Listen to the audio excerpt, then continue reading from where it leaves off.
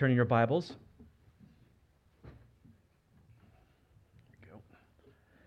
We're in chapter 2 of 1 Timothy, where Paul has begun to address the main point, how believers are to conduct themselves in the house of God, which is the church of the living God.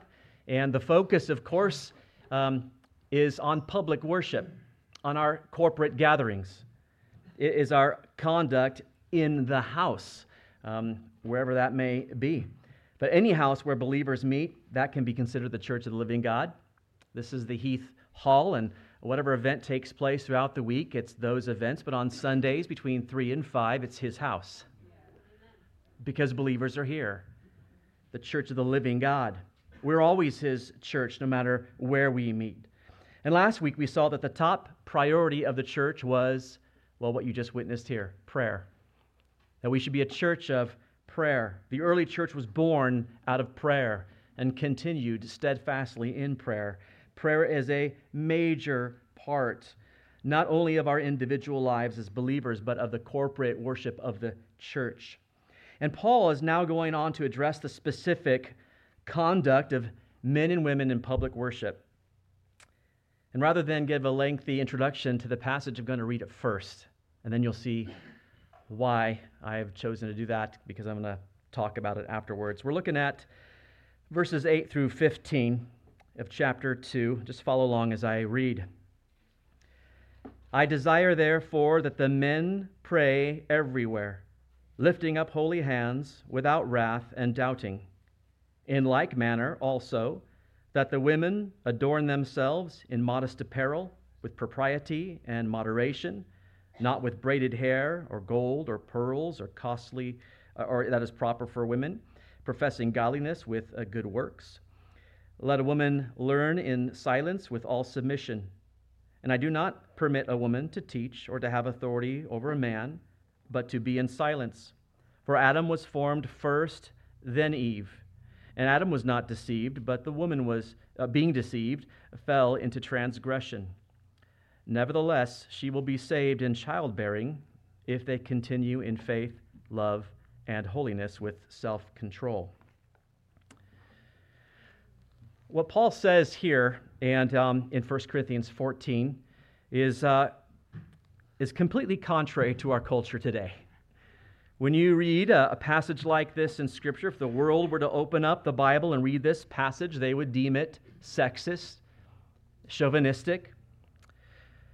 Ever since the first feminist movement, they came in waves, as I'm sure many of you know, came about in 1840. The Bible was seen as the primary obstacle to the progress of women, and so the Bible was the item of their attack, the target. But the truth of the matter is that the gospel emancipated women. It was the culture of the day that demeaned women. And God used men like Paul, who wrote this, to show that while there is a distinction in roles, there is no distinction in spiritual life. There's no distinction in essence or worth, no distinction in intellect, mind, will, emotion, ability, or capacity in terms of what women can accomplish and men. There is only a distinction in role. It's not a question of characteristics or capability or competence, but it's about God's design for men and women. Generally, people want to have God's blessings in life, but God's blessings only come when we align ourselves according to His created order, His divine design. And let me add that Satan loves nothing more than upsetting the divinely created order. And all you have to do is look around at what's happening in the world today, and that is blatantly clear. It began in the garden, of course, but it continues today. The main issue our world is dealing with right now is a rejection of God's design. Not only is marriage no longer between a man and a woman, that's God's divine design. You can determine what gender you want to be, or if you're no gender at all. You can be your own God because you are your own creation. But there's no distinction in roles today. You hear about it. People saying such absolutely ridiculous things like men can get pregnant. There's no distinction in roles, and because there's no distinction in roles, there's no distinction in purpose. And because there's no distinction in purpose, consequently, and what we're seeing in the world today, there's really no true lasting fulfillment. People are in desperate need of hope today, and they're just spiraling more and more out of control, desperately in need of hope. God created men and women with unique roles, and many of those roles were meant to be just obvious. And in those roles, when we align ourselves under those divinely created roles, we find true and lasting fulfillment, and I would add the divine blessing that we would all say we would seek. Now, before we dig into this passage, obviously there's a lot in here. I want to begin with a reminder that all Christians are called to exhibit humility and mutual submission. The world would see these things, humility and submission, as weaknesses. That's the world's point of view on those things, but that is yet another distortion of God's design. And I want to remind you of a couple passages. Jesus said these things in Mark chapter 9, verse 35. He says, "If anyone desires to be first, he shall be last of all and servant of all." Now, this is certainly inverse from the world's philosophy, isn't it? It's a battle for the top. But in God's economy, it's a battle for the bottom, and hopefully it's not actually a battle. The world fights to be at the top, but we should seek to be last of all, and in doing so, in God's view, we're first in his kingdom. Jesus was telling a parable of the Pharisee and the tax collector, and he said this in Luke 18:14. "For everyone who exalts himself will be humbled, and he who humbles himself will be exalted." And so humility is the pathway to the top, to exaltation. Humility is the fundamental character trait of a believer in Jesus Christ. And it is with a humble spirit that we are able to accept the S word, submission, as we see it in Scripture. 1 Peter chapter 5, verses 5 to 6 speaks of submission by all of us. It says, "Likewise, you younger people, submit yourselves to your elders. Yes, all of you be submissive to one another, and be clothed with humility. For God resists the proud, but gives grace to the humble. Therefore, humble yourselves under the mighty hand of God, that he may exalt you in due time." You see, we're to be submissive to one another. In Ephesians 5, the great passage about the woman's submission to man, it begins in 5:21 with submitting to one another in the fear of God. And of course, all we really need to do as Christians is to look to the divine example of Christ, who is the example of humility. In Philippians chapter 2, verse 8 says, "And being found in appearance as a man, he humbled himself and became obedient to the point of death, even the death of the cross." In that section, as you begin, it says, "Let this mind be in you, which was in Christ Jesus." That's having the mind of Christ. And so when we come to passages like this, we are in extra need of a spirit of humility. We really are, folks. Because the world is screaming one thing, but the Bible and God's Word declares something completely different. And we must have a desire to align ourselves with God's design. So, as we prepare to dig into this passage, I'm going to share a couple things. As I was preparing to study this week, my intention was to cover the whole section that I just read, 8 to 15. And I even put it sort of as a joke out to the elders on the WhatsApp group. We have our own WhatsApp group, and I put out there specifically verses 11 and 12. "Let a woman learn in silence with all some," those really favorite verses. I put those on the WhatsApp group and said, "Anyone want to teach this weekend?" To which Dave Farnham said, "Maybe we get a guest speaker." Rob Hall said, "I'm doing my hair." And Reese was my favorite, said, "Well, maybe your wife can teach that passage." The point is, you need to pray for your elders, folks. We're in desperate need. But as I began to study and go through this, I will tell you, there is so much battling that goes over this passage. It's no surprise to me. Is it to you? most passages we can go through and just teach and everyone's okay, and you come to this and everyone loses their minds. They do. And most things that I read absolutely gloss over verse 8 and run right on to all the stuff that talks about the women. And as I began to study, I found myself 5 pages in, and I was still talking about the men. Because I don't think we should gloss over it. With what Paul begins with here is actually a huge challenge to the men.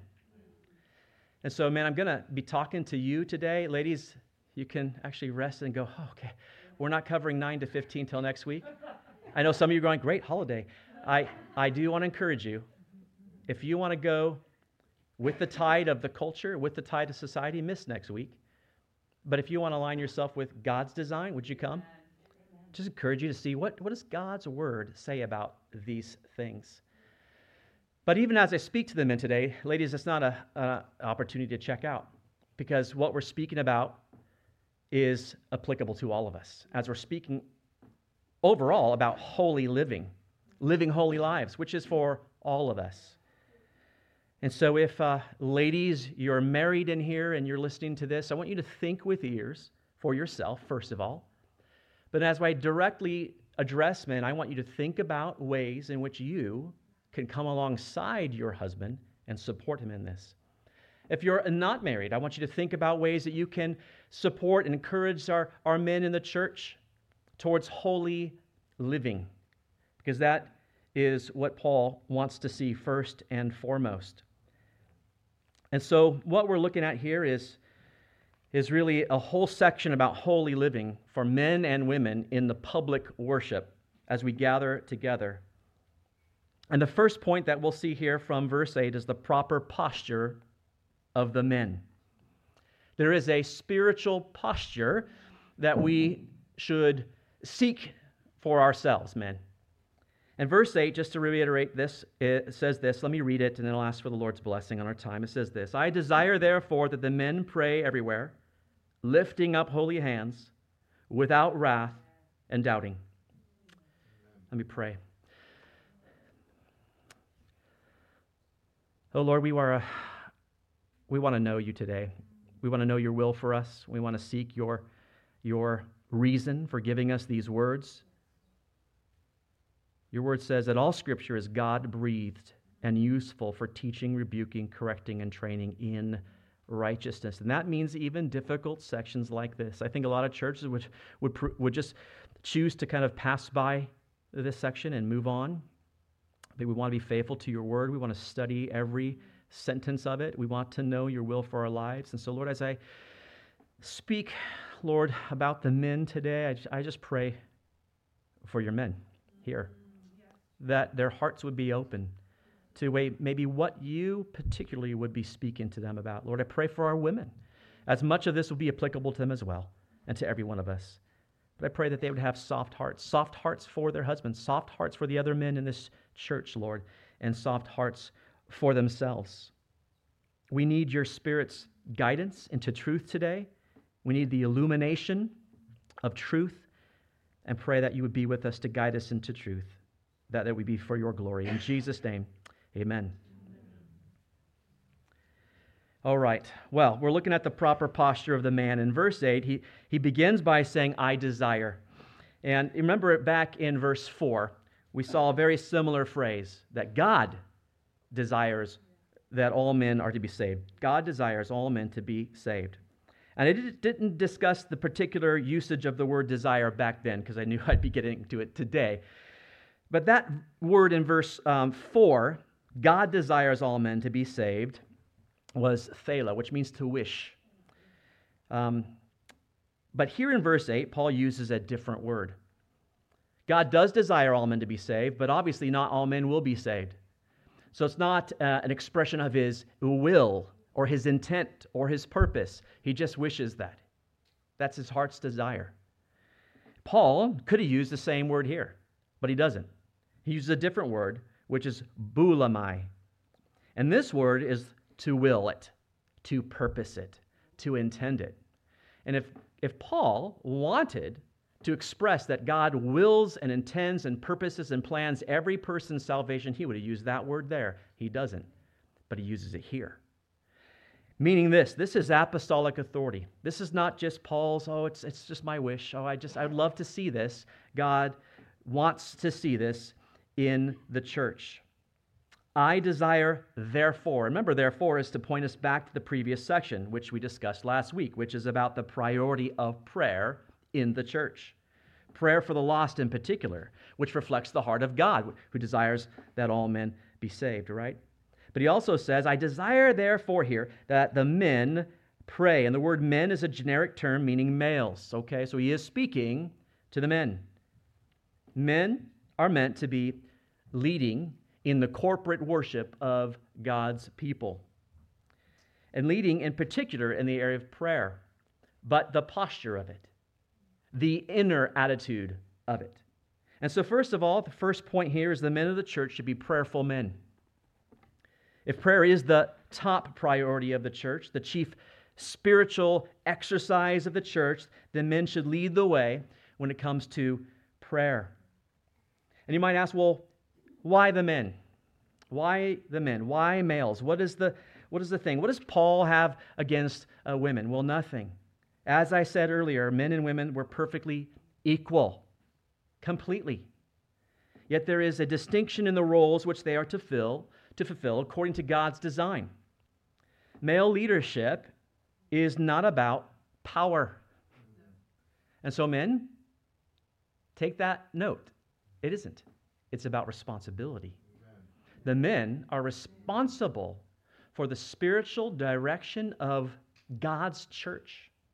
Yes, he wants the priority to be prayer in the church, but men, we must take the primary role of leading our people to the throne room of God.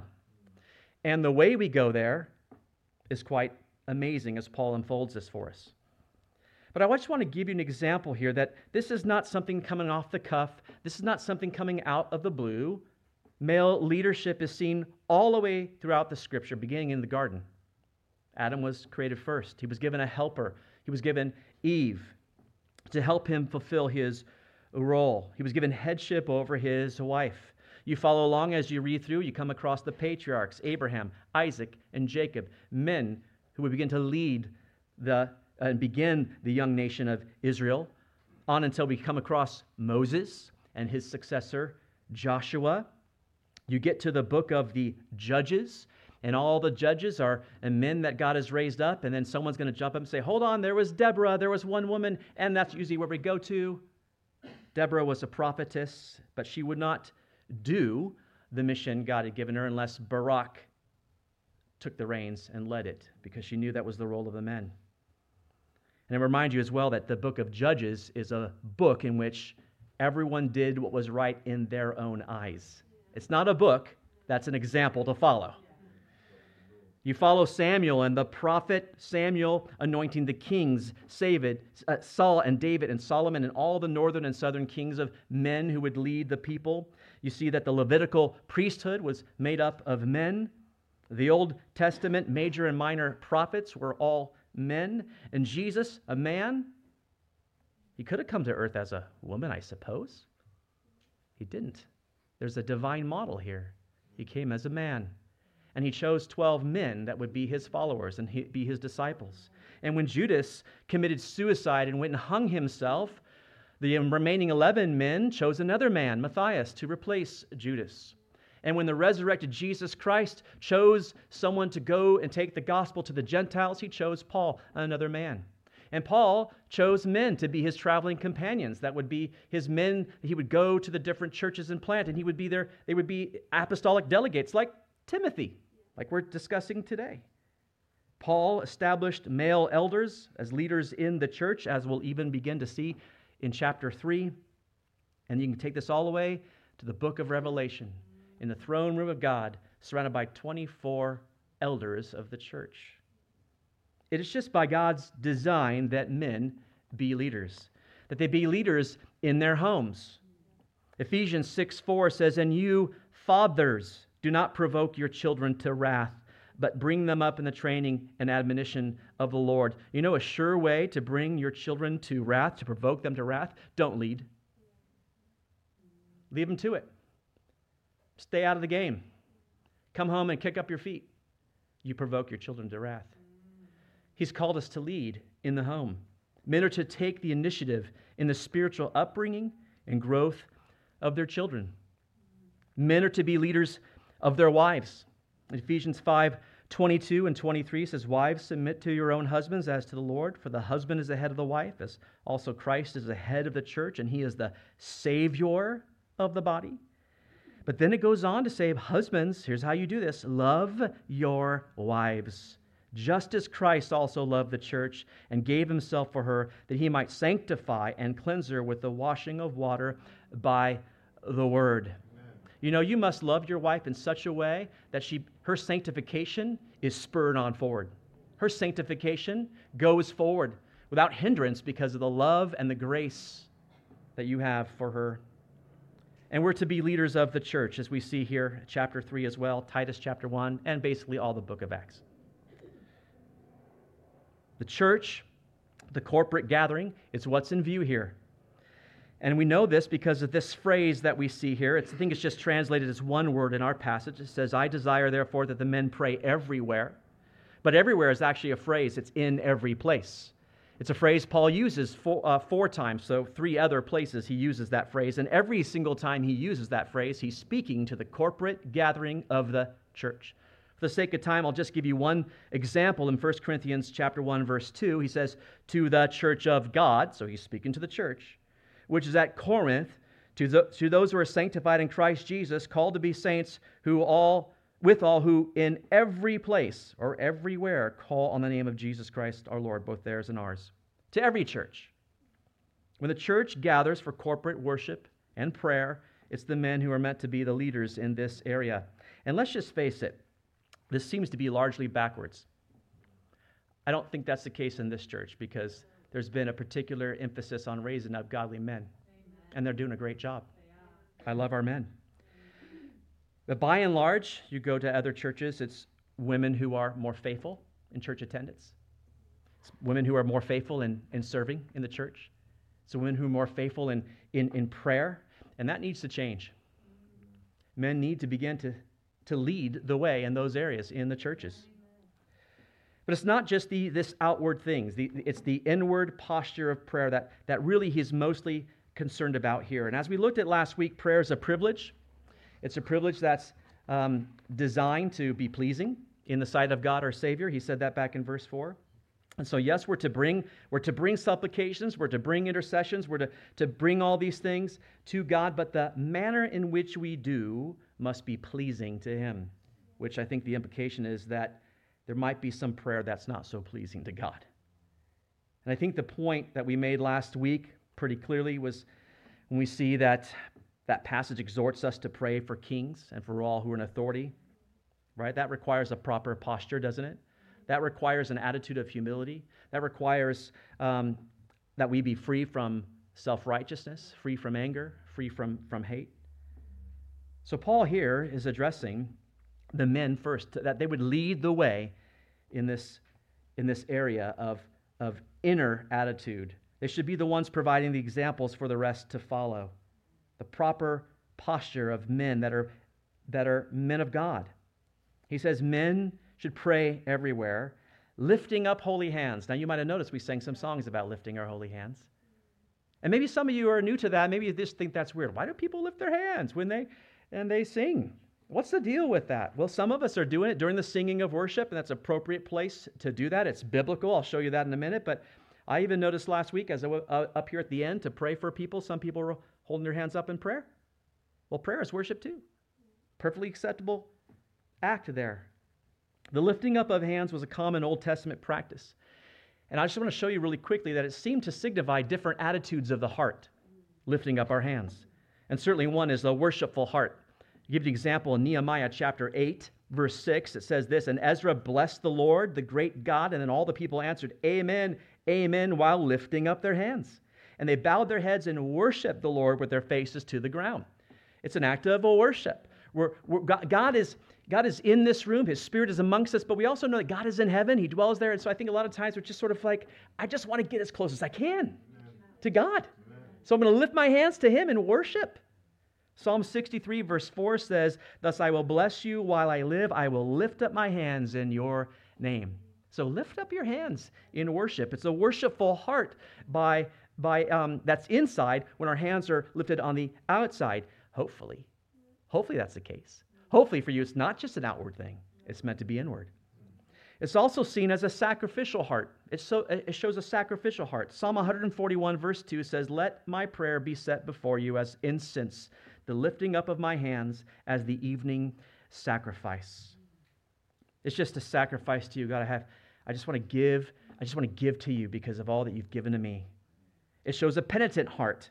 You might remember after the people had been sent into exile and they came back, they intermarried, and Ezra learned about it and he was very upset about it. And so he was confessing to God about the sins of the people. And he said this in Ezra 9:5, "At the evening sacrifice, I arose from my fasting, and having torn my garment and my robe, I fell on my knees and spread out my hands to the Lord my God." He was penitent. He was repentant, praying to God, "Forgive them." It also reflects a dependent heart. Psalm 28 verse 2 says, "Hear the voice of my supplications when I cry to you, when I lift up my hands toward your holy sanctuary," saying, "God, I need you." It just shows the inner attitudes of the heart. It's a beautiful thing. He says, "Men, I want you to be the ones not just outwardly lifting your hands, but what's the attitude of your heart? Is it a penitent heart? Is it a sacrificial heart? Is it a worshipful heart? Are you dependent? Are you showing your dependence upon God?" That's the heart attitude Paul was concerned with. But specifically here, he had one particular heart attitude he was concerned with. It says lifting up holy hands. Holy hands. He was concerned that the men first and foremost have holy hands. And so, not only should the men be prayerful men, but they should be pure men. Now, none of the men in this room are without sin. None of the women in this room are without sin. So in that regard, no one is pure. But as men are to lead the way in prayer, then a prerequisite for an effective prayer life is a holy life, which is really what Paul is getting at here. It's not the outward act of prayer so much that Paul is concerned with, but the inward attitude of the heart, which is reflected through a holy life. The word holy is hasios, and it means undefiled by sin, free from wickedness. It signifies religiously right and holy as opposed to what's polluted, what's unrighteous. It's used 8 times in the New Testament. It's also in Titus chapter 1, verse 8, referring to the qualifications of an elder, of a leader in the church. And so the men of the church, the elders of the church, are to be holy in the activities of their lives and the attitudes of their hearts. The activities and the attitudes. I think this can be seen in Psalm 24, verses 3 to 4. It says, "Who may ascend into the hill of the Lord, or who may stand in his holy place? He who has clean hands and a pure heart."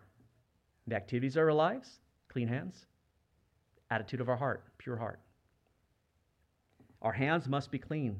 The activities we participate in. Our hearts must be pure. Our thoughts and our attitudes. And when I read about that, I really thought, this is the new man that's described in Colossians chapter 3. And so I'd like to take you there. Obviously, keep your finger in 1 Timothy. We'll come back to it. But we had a section of Scripture read to us earlier from Colossians. But Colossians chapter 3, I just want you to take a look here. It's such a wonderful and marvelous section of Scripture. And here we see a comparison, basically, between the new man and the old man. And he first begins with the discussion, really, of the new man going into the old man, and then kind of back to the new man. But in verse 1 it says this, "If then you were raised with Christ, seek those things which are above, where Christ is, sitting at the right hand of God. Set your mind on things above, not on things on the earth. For you died, and your life is hidden with Christ in God. When Christ, who is our life, appears, then you also will appear with him in glory." Therefore, put to death your members which are on the earth: fornication, uncleanness, passion, evil desire, and covetousness, which is idolatry. Because of these things, the wrath of God is coming upon the sons of disobedience, in which you yourselves once walked, when you lived in them. But now you yourselves are to put off all these: anger, wrath, malice, blasphemy, filthy language out of your mouth. Do not lie to one another, since you have put off the old man with his deeds. What a marvelous passage. A reminder that you've been raised with Christ. You've been crucified with Christ. It's not you who lives, right? It's Christ who lives in you. You've been raised with him, so seek the things that are above. And then he goes into a very practical application. You have this old man with his deeds, his members, and you need to put that off because you've been made new. There's a new man that you can put on. And I think when I look at this, the new man is the man who has put off the things that are earthly, but I think we're good at limiting that. We can look at this list, and we can see some things here. And I even mentioned this concept even when I was visiting Clear Spring Church a few weeks ago. We can look at that list and say, oh, yes, I have put off the old man. I have put off fornication, but maybe not weekly glances at pornography. Oh, I put off blasphemy, filthy language, but maybe not a deceptive mouth. Maybe not gossip. Maybe not slander. Oh, I've put off covetousness, a desire for wealth or riches, but maybe not a fear of poverty.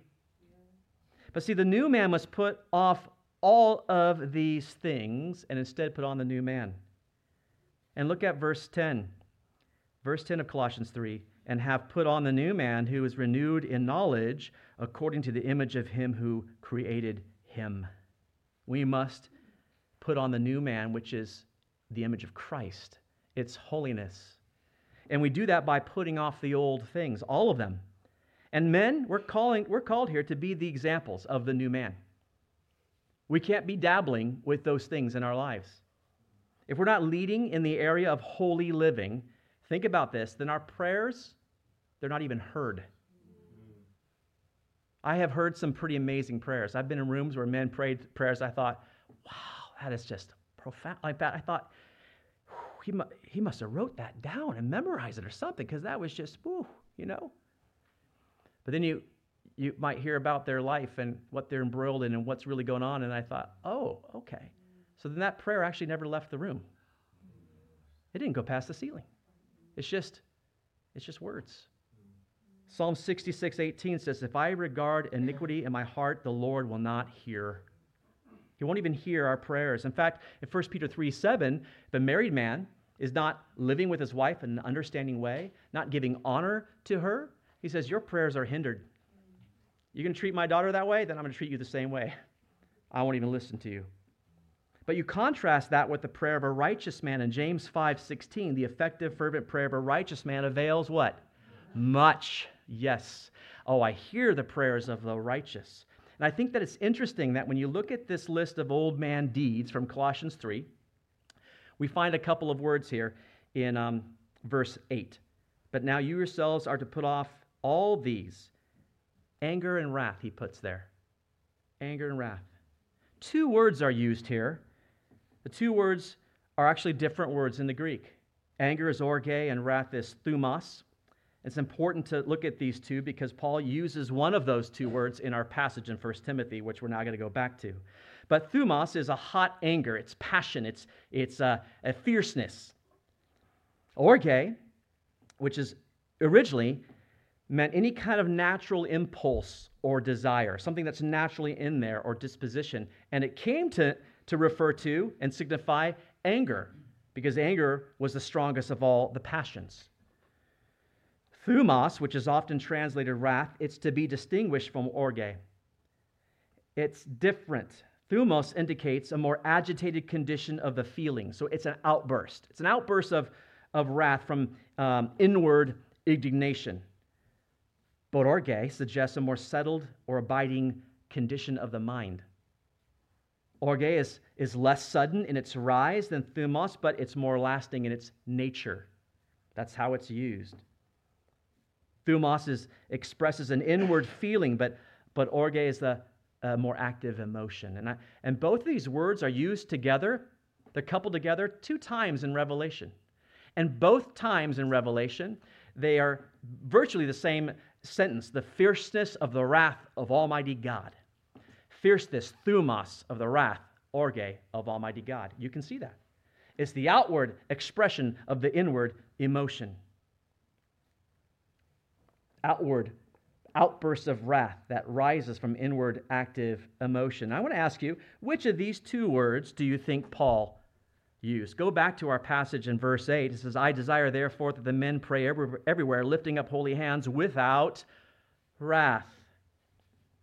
It's actually orge. Actually, it's orge. It's not about just an emotional outburst. This is the condition of the mind. This is an active emotion. And I thought, Paul could just about picked anything to talk to the men about. I could just think of like 50 things. But he talks about anger. That's where he goes. Anger. Men who are leading in holiness, who are the example of others to follow into the throne room of God to live holy lives, cannot be men whose inward settled condition, whose active emotion is one of anger. It cannot be. And so lastly here we see that we are to be peaceful men, prayerful men, pure men, and peaceful men. In fact, Paul couples the word orge with another word you see here. He says, and doubting. This word, doubting, is actually, it's not the best rendering in the New King James. In fact, just about any other version you have has a better rendering. Look at most translations render it these different ways you see here: quarreling, disputing, dissension, argument, controversy, which fits better because of the context coupled with anger. His whole point is this, that these men can be characterized by their propensity toward anger and arguments and quarreling and controversy. They can't be men like that. They must be men of peace. And I do think that a lot of men have a problem with anger. I've spoken about anger before, but I've really only made passing comments on it. But I really want to see if I can't help make you understand why Paul selects anger out of everything. Why is that the primary thing to avoid, the primary sort of disqualification, if you will?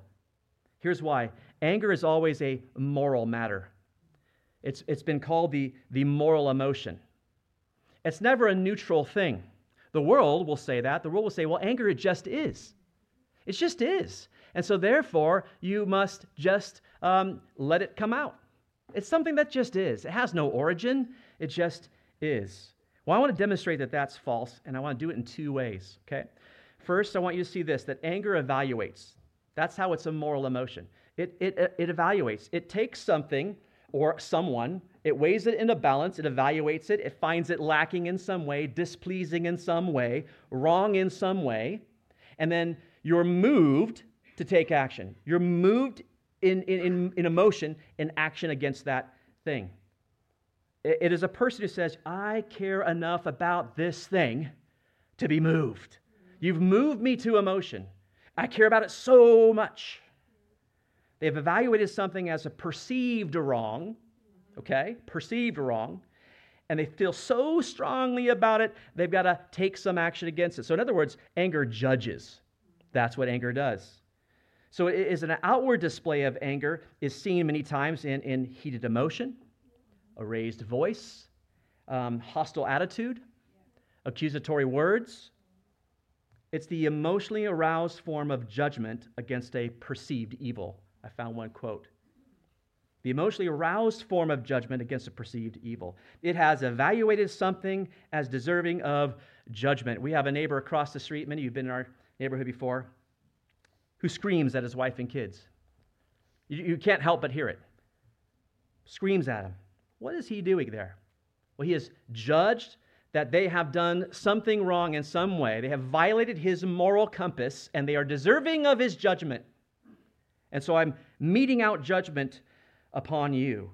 You understand how this works because you certainly have dealt with it yourself driving a car.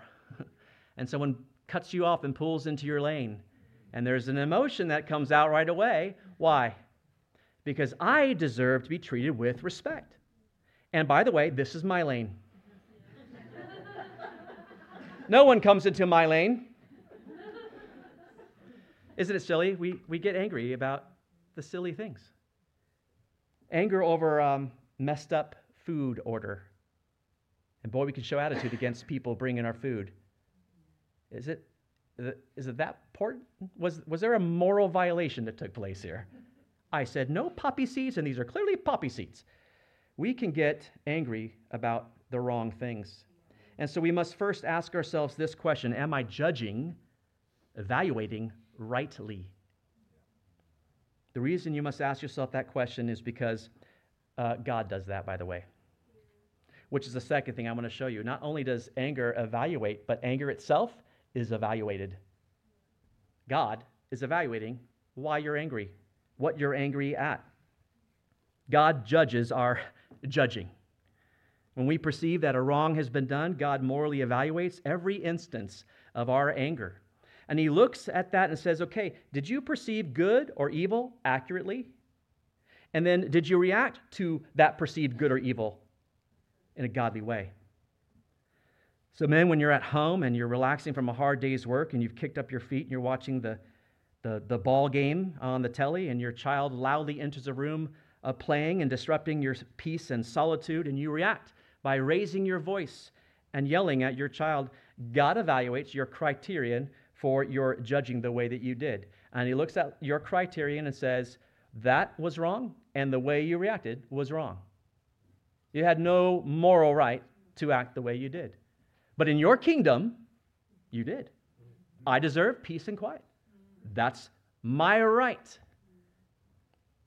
We all have gone there. How about this? You might go to work and find that they've decorated the office for Pride Month, and you get angry, and you begin to curse out your coworkers, and you speak evil against them. God will first evaluate your criteria for judgment. Pride Month and all that it promotes and accompanies is a wrong against God. So your reason for anger is actually right, but your reaction is wrong. This is how God evaluates our anger. And then, if I'm honest, many times we get angry because of the distorted beliefs, the cravings, the expectations that we've allowed to rule our hearts rather than allow God to rule. And we get angry about the wrong things and we react the wrong way. But I also think this, and I've witnessed this, that anger for a man is an easy manipulation tool. We somehow have been deceived into believing that a raised voice, a show of force, will get us the respect we think we deserve from our kids, or the affection we think we deserve from our wives. Respect is never given through demands. It is earned. The neighbor across the street, I mentioned, he's a man of wrath. He has an angry disposition. And that's because he has perceptions that have been distorted by evil cravings of his own heart. And so that reflects his moral standards, reflects all of our moral standards. They're askew. They're wrong. And ultimately, people that are constantly angry, their concern is for self rather than God or others. You see how we can easily just glance over this verse? There's so much more here when we actually understand what he's talking about. Men are to be leaders in the house of God and the church of the living God. And so when it comes to our public worship, we need men who are committed to holy living. If you struggled with anger as a man or even as a woman, if you've been unsure of how to help your husband through anger, or if you as a woman are struggling with anger, I want to give you some steps that you can take. The world, as I mentioned, will say anger just is. Or go take some anger management courses. You can go to anger management courses. You might have it under control for a while, but it will come back because you haven't hit the root. So point one is this: you need to follow anger to the source. That's what you're looking for, the source of anger. There is a source to it, and you need to identify the opposed desires. And when I say opposed desires, meaning thwarted desires, desires that you felt you deserved and you didn't get it. People oppose your desire for peace. They oppose your desire for my own lane on the highway. That's what I mean. Identify that opposed desire. Ask yourself, what root desire drives my anger? What is it? You have to identify it. You have to say, what am I really after? What desires are getting opposed? And ask yourself this, are they desires for the glory of God? Are they desires for the dignity of mankind? Or are they selfish desires? Most often than not, if you actually stop and self-evaluate, they're selfish desires. They're things we think we deserve, things we think we have to have when we don't. James chapter 4 tells us where wars and fights come from. Where do they come from among you, he says? Do they not come from your desires for pleasure that war in your members? You lust and do not have. You murder and covet and cannot obtain. You fight and war, yet you do not have because you do not ask. And you ask and do not receive because you ask amiss, that you may spend it on your pleasures. What are those pleasures? What are those desires that you cannot obtain? Identify them. And number 2 here, identify the loves and affections of the heart. Fill in this statement. I am angry because I love blank. Be truthful. Why are you angry? I love this. Your anger shows passion for something. So what is it? So a man who blows up at his wife because she turns down his sexual advances loves sexual pleasure more than he loves Christ, and certainly more than he loves his wife. A wife who belittles her husband, embarrasses him because he's overdrawn the bank account again, or failed to fix the dishwasher as she asked, loves security and ease and comfort more than Christ, more than her husband. We are selfish people. Luke 6:45 says, a good man out of the good treasure of his heart brings forth good, and the evil man out of the evil treasure of his heart brings forth evil. For out of the abundance of the heart his mouth speaks. It's a matter of the heart, folks. And you want to be free from it, then you've got to identify it. What is driving my desire? And when you do, to acknowledge the source. That's it. What do you do with it? You take it to the cross. You take it to Christ. It's repentance. And I want to ask you to do this. Avoid the temptation to blame shift. You may get to that point, but you'll still go, yeah, but this is what really instigates that. Yeah, but this is really, you need to stop. No, this is the thing. If anger is a problem, anger is a constant thing. It's a condition of your heart, and you've got to deal with it. There are plenty of examples of men in Scripture that blame shift. Cain, right? Cain was one, wasn't he? He denied his wrongdoing. He was apathetic to it. Jonah was justifying himself, wasn't he? Blame shifting. And accept the solution, which is repentance. And repentance means you call it what it is. You say, you know what? This is sin in my life. Sinful desires of the heart that belong to our old man, and they need to be replaced by the desires of Christ's heart that come with the new man. And so salvation is such a beautiful thing. And we come to church fellowship, and we hear the gospel, and we hear God's word, but I think many times we fail to penetrate to heart things, which is why I take the time to do that. And so guys, I'm not picking on you, but I do want to see this church so full of holy men that love the Lord that I know that the only way to that path is to admit those things, is to take them to the Lord. And so many men, maybe not here, succumb to anger. And so this is what I've asked some of our elders to do, to come up here while the last song is played, to ask men to come forward for prayer. And I know you might think, well, if I come up for prayer, everyone's going to go, well, that guy has a problem with anger. Listen, I don't want you coming up for prayer just because I focus on the anger at the end here. This is about holy living and men who desire to live that way. whatever it might be, whatever's going on in your life. Man, we need prayer, right? The elders, we get together because we need prayer. We have to encourage one another. We still have the sinful flesh.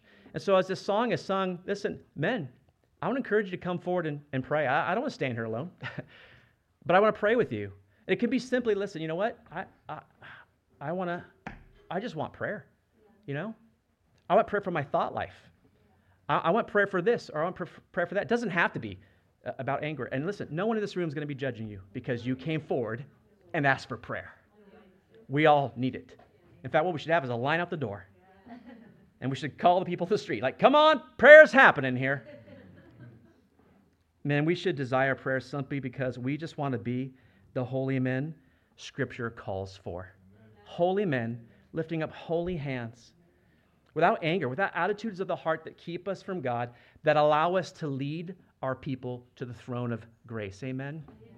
Let me close in prayer, and then the worship team will come up. And as we're singing the song, feel free to come up and pray with myself or one of the elders. God, thank you so much for your word to us today, and I thank you for slowing me down this week, rushing to get to the tough passages and instead saying, no, I want you to talk to our men. Look at verse 8. It speaks to the heart attitude of those that should be leading the church, which is men. Lord, you've called us to be the examples in our homes. You've called us to be the examples in society, and you've called us to be examples here in the church. And so, Lord, just pray for the men in this room today. Lord, I love them. And I'm so grateful for just what I've seen in many of their lives, the growth, the love for Christ, Lord. But yet we all could use more growth. We all could use more encouragement. We could use more prayer. And maybe if you're new with us today and you're not sure, I just want to encourage you, come up for prayer. Just come on up. I'd be happy to pray with you. And you don't even need to utter what you want prayer for. We'll just pray for you, because the beautiful thing is that the Spirit knows exactly what you need and intercedes for you. We love you, men. We want to pray for you. And Lord, we love you. We thank you for being the divine example of humility, an example of one who needed prayer, who went to his Father in a secluded place and prayed often. What an example you are. May you be glorified, we pray in Jesus' name. Amen.